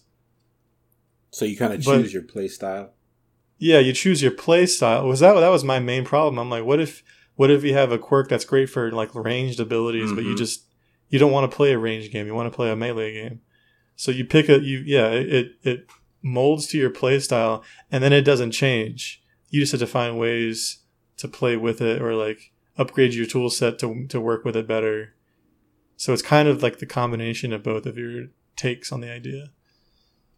Yeah. I now changed my idea because I think, Kyle, what you said, might actually be really cool if you take Steve's mechanic, but change it a little bit, where the quirk, all you can do is choose like ranged, offense, defense, healer, whatever. Like there's classes, and then then maybe you do the slider, the affinity thing, and then it gives you a random ability. But the reason I think at least maybe not an MMO, but maybe a multiplayer game or something where you could play with a party, right? So you could have a balanced party, where it's like you have one person who's an attacker or like, offense, one's a defense, one's a heat, and so you could have this really weird kind of setup, and then like maybe you could have PvP where you play against other people and you don't know exactly what their quirks are, but you can see what type they are. So you're like, oh, this is a defensive person. So when I approach them, I'd have to be aware, okay, they have a defensive move, but I don't know what it does exactly. You know what I'm saying? Like, that might be kind of fun. I think it'd be even better if you couldn't see what they did. Like, you have no idea. Ooh. Because that's how it is in the show, right? Like, you walk up to somebody and you don't know their quirk. The only clues you really have is like the costume and the name. So, yeah, go ahead, Kyle. So when I was thinking of the idea, I guess, I wasn't really focused on it being like you get these quirks and then you're tested in combat. But I was thinking more of it all along the lines of if you wanted to go the route of, traveling out and fighting some sort of mobs with your quirk, you could. Or if you wanted to do something else, I don't know what those things are, but like if you just wanted to be in a town and, be a clerk. Yeah. And so like if your quirk is just, I think one of you said, like just you make these terrible rancid fart clouds, then, that's just your thing. And so I was thinking more of it being like a community sim. I don't know how to really explain it, but so that's where the MMO thought came from. Second Life with quirks? Effectively, yeah. Where you load in, you get a quirk, and then it doesn't define how you play the game, and not everything is centered around it, but you figure out how you want to use it in the game. Okay. So in theory, if somebody is like really good, they could become like a villain hunter, but they have no like useful combat quirk. They're just Batman, basically. Right. So you're saying you want Roblox, but you basically want it as My Hero Academia. Because like to me, it's like, or like a Minecraft. Like that makes sense, but it's like it's almost like the ultimate game, right? The game where you have every system in there so you can make whatever you want, right? For sure. I think even in this conversation, and I was going to say this to you, Steve, I immediately put my game dev hat on and I think about like what would actually be fun versus like what would be a cool idea. Mm-hmm. Because like, I think what is a cool idea is not knowing what other people's abilities are, but what is actually fun when you're playing is not that, right? Like right. I think like knowing some base idea of what you're going to interact with makes the game somewhat predictable and somewhat like manageable and stuff like that. So I think in my head, I immediately went to like, okay, what systems in the game would fundamentally like maybe engender more fun versus like it's kind of like if you played Apex, but you had no idea what people's abilities are when you approach them, like it would be really, really kind of annoying. And I think that one of those expectations too is like under the guise of rules in combat, like to know something about who you're fighting for the rules of engagement, especially in a game setting, is important. So I think context is really important too, because if somebody wasn't a threat to you, then knowing that information about them on the forefront wouldn't be as important. I also wonder how you would even go about programming all these quirks. Like, what if somebody has a teleportation quirk? You have to build a system that makes that like controllable. Or God, even like super speed. You can't really make a super speed quirk in a video game. The best you can do is speed. Speed. Or like you can't do like time. Well, I've seen some games do really well with time. What they do is in a multiplayer game, they make like a bubble. So time is slowed down for anybody in this bubble, but anybody outside of it, everything is normal. so you don't have to. So it kind of is contextual. It's like super cool. But I mean, yeah, I think fundamentally you'd have to create a whole bunch of sets of small abilities, and then like basically create a system like, oh, like somebody can have an attribute that affects their speed.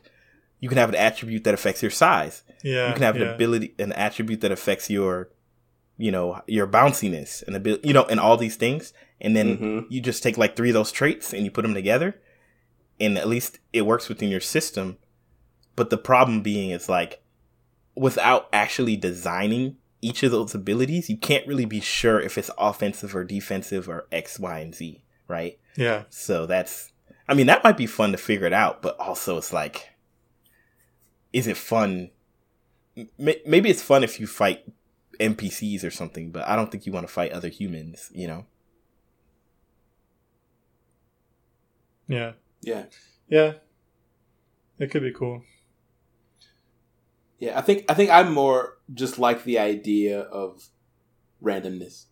And so that's in the universe perspective, it's just having the thought of, like, say 1,000 people loading in and no 2 people being able to do the same thing, and then kind of discovering that together almost. My Hero Second Life. My Hero Second. Yeah. I don't know. That doesn't sound like... I think you could do it. It would be kind of fun if it was kind of, how like servers can only be a certain size. Mm-hmm. Well, if you as a game developer made 1,000 quirks, right? Like you had to make them because they had to fit in your game. And then when somebody joins the server, they're one of 1,000. They just get one of those. That could work. That could work as long as it's like finite. And then so you could have multiple servers, and you don't know, kind of like the best game ever created, Chimera Land. You have a limited amount of people. So, no, I'm kidding. I could see how that could go wrong, but it's not a bad idea to begin with. Yeah. It's much more manageable that way. Because, true, I guess, randomness isn't. Or I guess... Talking about Chimera Land, more like Balan Wonderland. Ooh. All you can do is your quirk. Every button is like mapped. Every button is your quirk. That's like invoking the name Voldemort in the video game world. Well, you can't bring Balan Wonderland into this. Well, here's the thing. I mean, the reason I bring it up is because that's a game that has hundreds of different powers you can pick up. I think it's 80. I think they landed on 80. Oh, is it only 80? Okay, well, whatever. They really put all their eggs in that basket. But yeah, they have a ton of powers, but all the powers suck. True. And I feel like it doesn't help that it's one button, but I kind of wonder, like, is that the experience you want people to have? It's like, oh, I can turn into an ice cube, and then I can't turn back until 6 seconds later. Hope I don't use it on a slope, like. Yeah, I think Balan Wonderland is like one of those games where it's not a systems game where like each thing has its own properties. It's like each thing can only do one task. So it's like super stupid. Limited. If like, oh, I can be water person. Oh, or I could be ice person. I could accomplish this. Like, nah, you have to. Or I can jump. Exactly. In this platforming game. And when you're ice person, if you get hit, you lose that ability. That is such. Yeah, that is. There's just so many mind-boggling decisions in that game. I really don't understand. Bad decisions. Yeah, mind-bogglingly bad decisions. I mean, I know we just recently talked about this in another podcast, but I think of a fun game if they had like an Avatar, The Last Airbender, not The Last Airbender, but like nice. An Avatar, The Last Airbender would be really cool if once again you weren't Aang, you weren't Katara, you weren't one of those characters. But you were in that world, so you could choose one of the nations, kind of like being really cool. Your class. And then, like, I know that the thing is, I really do think, like, most movies or books to video games are going to always lend easily, the quickest, to action RPGs. Mm-hmm. Like, because most movies and games are all about the world and the narrative and stuff, right? So the best way to get into that world is through an action RPG. But I think, like, being a earthbender and having your stats of like, oh, like durability and stability, like all these different things, and like how you could like like how those could play out in the world would be really, really fun. And you could have like an airbender who is like super crazy, like speed, but very weak, like has no strength. You could have a firebender who is like crazy firepower, but like slow, no mobility, like something like that. I don't know. And you could actually make that make sense because Uncle Iroh would say that the best benders take from other nations. Like the reason why he was such a good firebender was because he would use movements and stuff from waterbenders and earthbenders. And so you can contextualize that by, the more like strength heavy firebender would also have an affinity towards, earthbending techniques or something. And so you could rationalize the stability. Ooh, you could be the avatar. And what it could be is that at the beginning of the game, you could choose what nation you're getting reincarnated in. So like, what are your base stats and skills, right? And then you have to learn the other elements. But like one is like, because you're air, earth is harder or something, so on and so forth. And like, so you got to go and you learn these different attributes, but eventually like your who you are as the avatar. Oh my gosh, the avatar becomes like this more holistic person. But like maybe there's like, it's kind of like a Pokemon whose fire type can't learn, water type moves. So like maybe you're like limited, like, I can't learn the highest level, water move because I'm a firebender. Right. That's my origin. But like my most gangster fire move is like super, super gangster. Ridiculous. You know what I'm saying? Yeah. So you could also like not just the way that you fight, like the moves that you do, but the way that you interact with the world. Like, maybe fire has specific uses. There's specific things you can do. You can burn things up. You can light, you can light fires for cooking or for light, open new paths. You can fly. And then air benders can fly. And they can, but firebenders, for example, wouldn't be able to move things around. But then airbenders can kind of move things around. Earthbenders can easily move things around. Mm-hmm. And waterbenders can surf. I'm getting the orders mixed up. But like there could be different types of interactions that different elements are better or worse at. So all together, you have like perfect harmony. You're good at everything. Mm. I think, a game where you play as an avatar aside from Korra or Aang would be really cool. All right. Now I'm gonna throw something really crazy out there. Let's take it outside of the single player action RPG. Let's take it to the next level, the MMO or multiplayer type game, right? Any of y'all familiar with Buffy the last vampire? What? The last vampire slayer. What is happening to you? My brain, there's too much going on. Buffy. This man's got sick brain. The vampire slayer. No, this is my normal brain. Come on, bro. Let's be honest. I don't know. You're a little. Go back off today. I encourage you to watch every episode. Me in remembering names, remembering stuff like that is always terrible. I normally go, the green dude, the dude who, like that's just who I am, right? So, Buffy the Vampire Slayer, right? One thing that Shailene was really big into that show, I never watched it, but something that interested me was there's this whole plot where Buffy like died or something. Oops. And because there always has to be one vampire slayer, another one became like imbued with the vampire slayer power. But Buffy came back to life. So she still had her power, right? So there was 2 vampire slayers. So what if in this game, there is actually multiple avatars?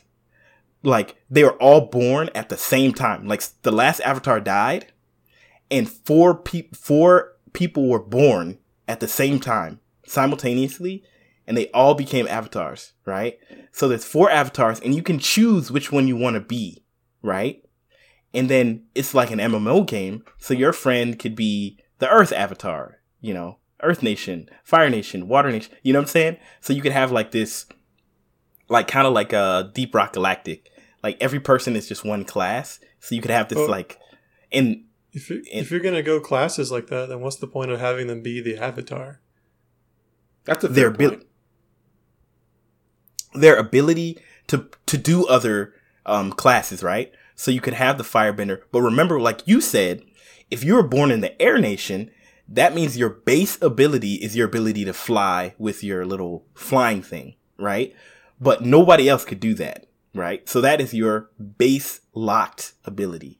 And if you're a Fire Nation person, your ability to do something fire related. And if you're, you know what I'm saying? So everybody has a base ability that is locked to their class, right? And they can learn other things like, oh, I can learn a little bit of water bending. But once again, you're limited to based on your affinity, right? So like you could never learn hydro pump. You know, you could only learn squirt, you know, or water gun. So it's like, so like you could have like a mix, but there's always going to be an affinity. Like you're always going to have the person who's going to fly, the person who can go underground. Like, for example, if you weren't born in the Earth Kingdom, you couldn't metal bend or something, you know, like that might be the caveat. So it'd be like this balance, and you'd fight these different, I don't know. That's a thought. I feel like those are two cool ideas, but I really like the more DRG approach where there's no overlap. Like you have to rely on the other people. Yeah, because that's what I was going to say. Is like if you have classes and you have teamwork, to me, it's not worth breaking the lore to have 4 avatars to have a little bit of overlap when you don't really need it if you're in a class-based party. But I can see, I guess, the reason, like, one of the reasons why DRG does work is because everyone has a pickaxe, everyone has flares, and so everybody can do the basic stuff. And it's just better when everyone else is around. So you definitely have to balance it, whatever you're doing in that way. Which I would think if it's around that universe, you're probably in combat. And so basic combat skills everybody will have. And so then your specialized abilities would be whatever your bending is. Ooh, maybe the gameplay loop would be you're exploring like the untouched wilds of the world, and that's why you're in danger and why you're fighting animals and stuff. I mean, I think you could really contextualize it where if it's 4 people who are all the avatar, that means that they're all like 1/4 the power of the avatar, right? So like their ability, like you said, Kyle, like with DRG, everybody has a pickaxe, everybody can call Molly, and everybody can throw flares. So like you can give everybody's a base level like abilities. Like, you need to be able to move water for puzzles, or you need to be able to turn on fires, you know, like some like low level. But then like each person has like one DRG skill that's like very, very useful.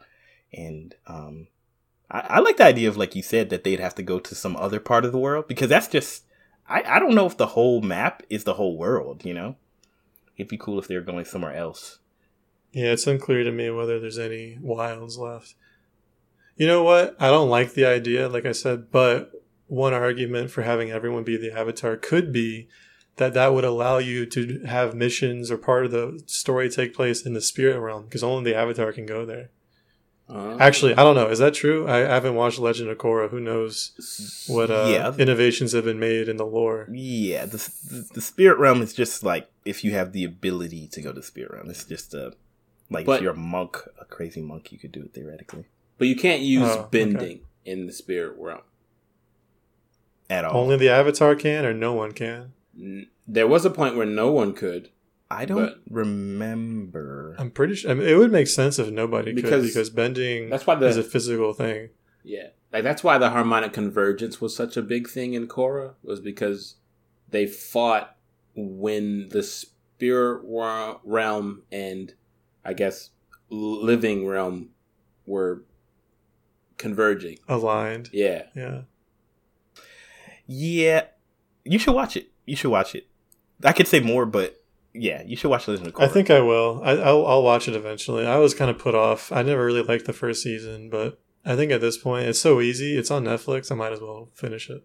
We liked it. It was good. Yeah. I liked especially. I think it's the second season. Whenever they do the origin of the Avatar stuff, is super. Oh, that is cool. I didn't like Korra as a character. I didn't like that they moved away from the cool setting of the first show into like the steampunk, you know, early New York style city. I didn't like that.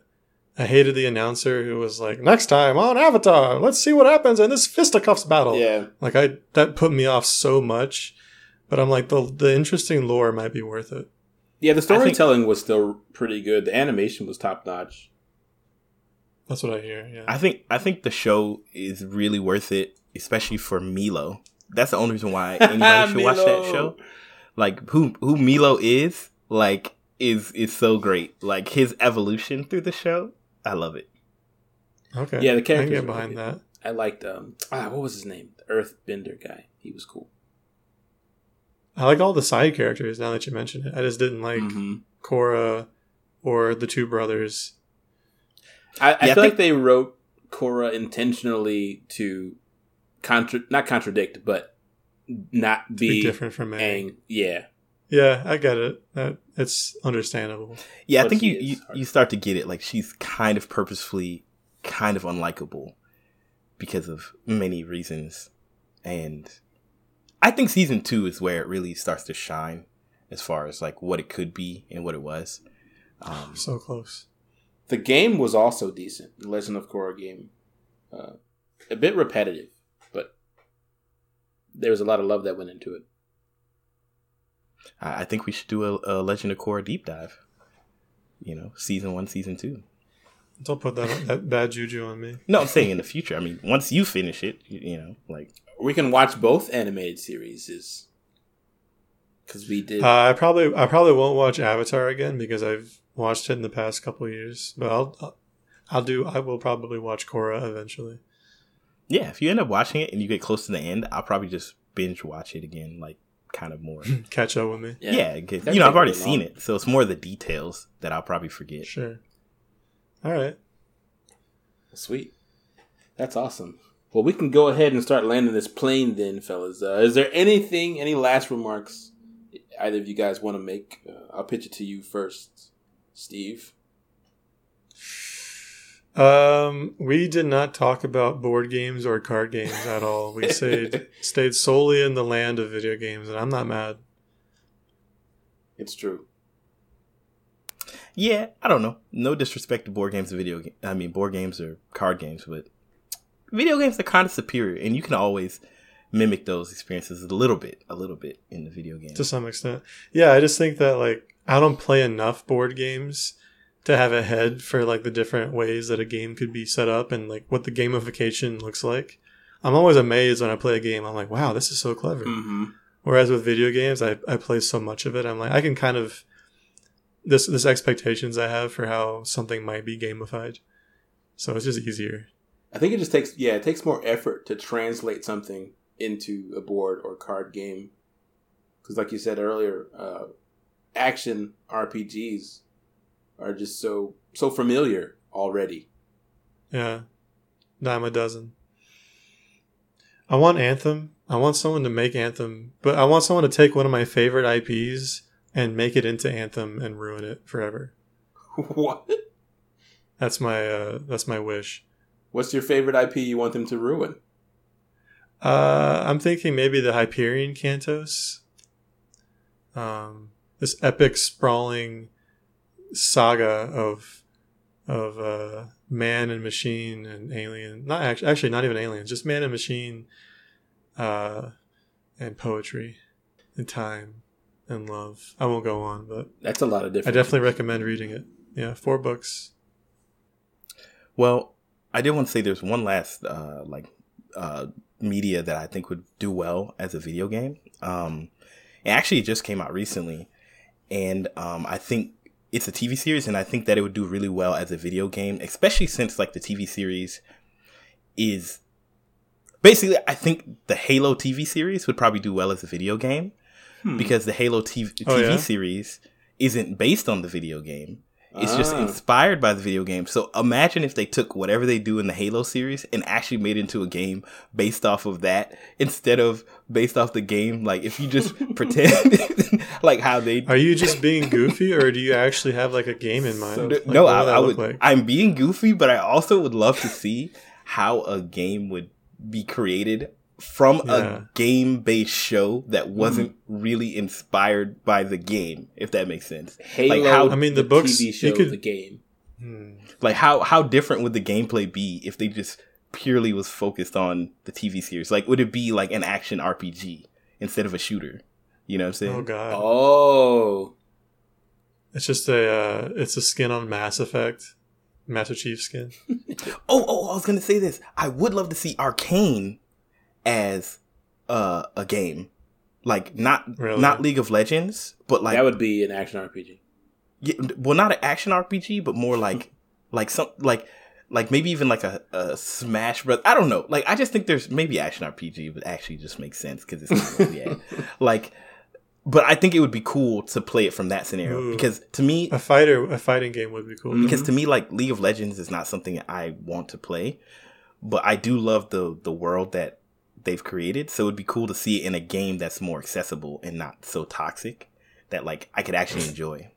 Lego Arcane. A fighting game would be good. I think maybe like a Civ type game where you build up the city and you have to like maintain politics and like do research into magic without blowing yourselves up.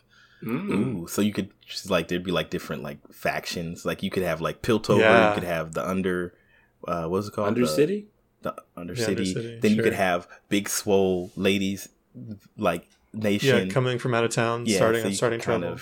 And you could, that'd be super cool. Like a kind of a Civ type. That'd be interesting. That would actually, I don't know if you guys have had a chance to play it since we talked about it, but Villainous, I think the way that game works would lend itself well to any series that has a bunch of really strong characters with strong motivations that kind of overlap and even contradict what other people are trying to do, because that's kind of the crux of the game. It's similar to Civ in the way that, you're not working together necessarily and you're affected by like chance cards type things. Maybe we've been thinking of this the wrong way. We should have been thinking of interesting games that could be reskinned with our favorite movies and books and stuff. Like I'm thinking about Darkest Dungeon, and I'm like, what's a good horror IP that would work for Darkest Dungeon? Mm-hmm. Or maybe we could have not. I like that idea too. Like write it down. Super Agile Bros. We need to keep that one. But write it down. I also like what games would be really cool to see in a different genre that it currently exists in, right? Ooh. Like we just talked about League of Legends. Like what would be a cool way to convert it to another thing that would really be like really fun and interesting, or like League of Legends to a action RPG, or Dark Souls to a kart racer. I guess that's happening. Dark Souls to like a fighting game, you know what I'm saying? Like what would be like interesting genre changes for games, and what would maybe Smash Bros as a dating sim that already exists. Hatoful. No. No. That already exists. It's called Fire Emblem. Oh, snap. Dang, what? Hilarious. I mean, it would be interesting just to think of like what genres could you take a whole IP. But I do like what you just shared too, Steve. You got some ideas for the future.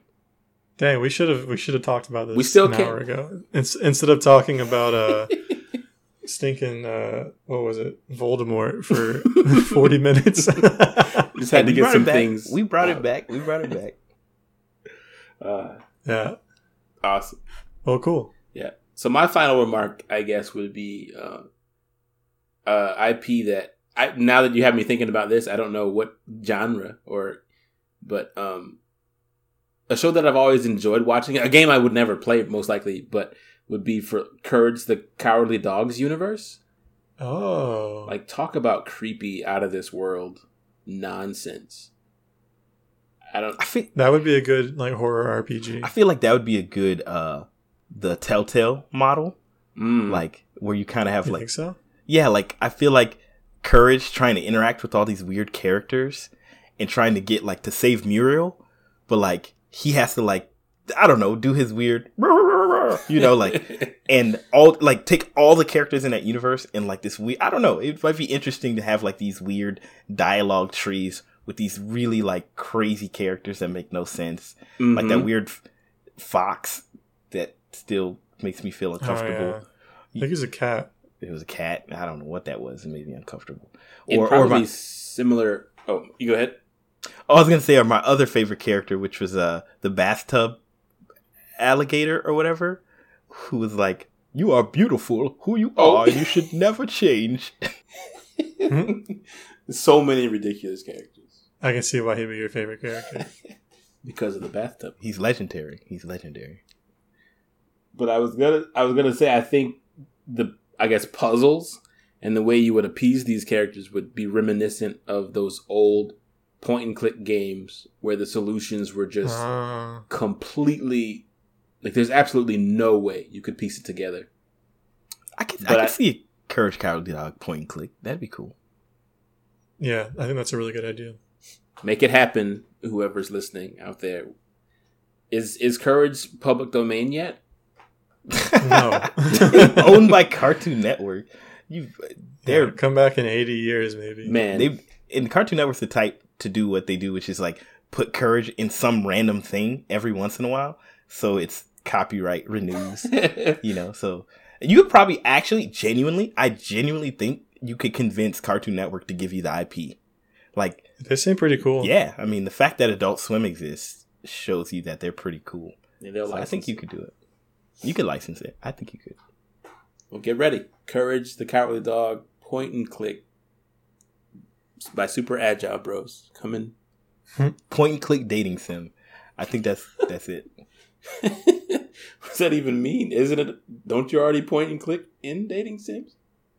I was going to say that, actually. I was like, you could have an action RPG dating sim. Boyfriend Dungeon. Yeah, it's been done. Simpsons did it. The Simpsons did it. Well, awesome. Play us out, Kyle. That's going to be it for our show today. Thanks, everybody. Thanks so much for listening. Thank you, brothers, for chatting it up today and the great ideas that kind of came as a part of it. So look forward to those, everyone. But thanks for your time today, Steve. Sure enough. Thank you, as always, for your time. Bradson, hope you feel better soon. Hey, man. Yeah, give me 24 hours, y'all. 48 hours. I'm going to be a new man. 62 hours. I'll be right as rain.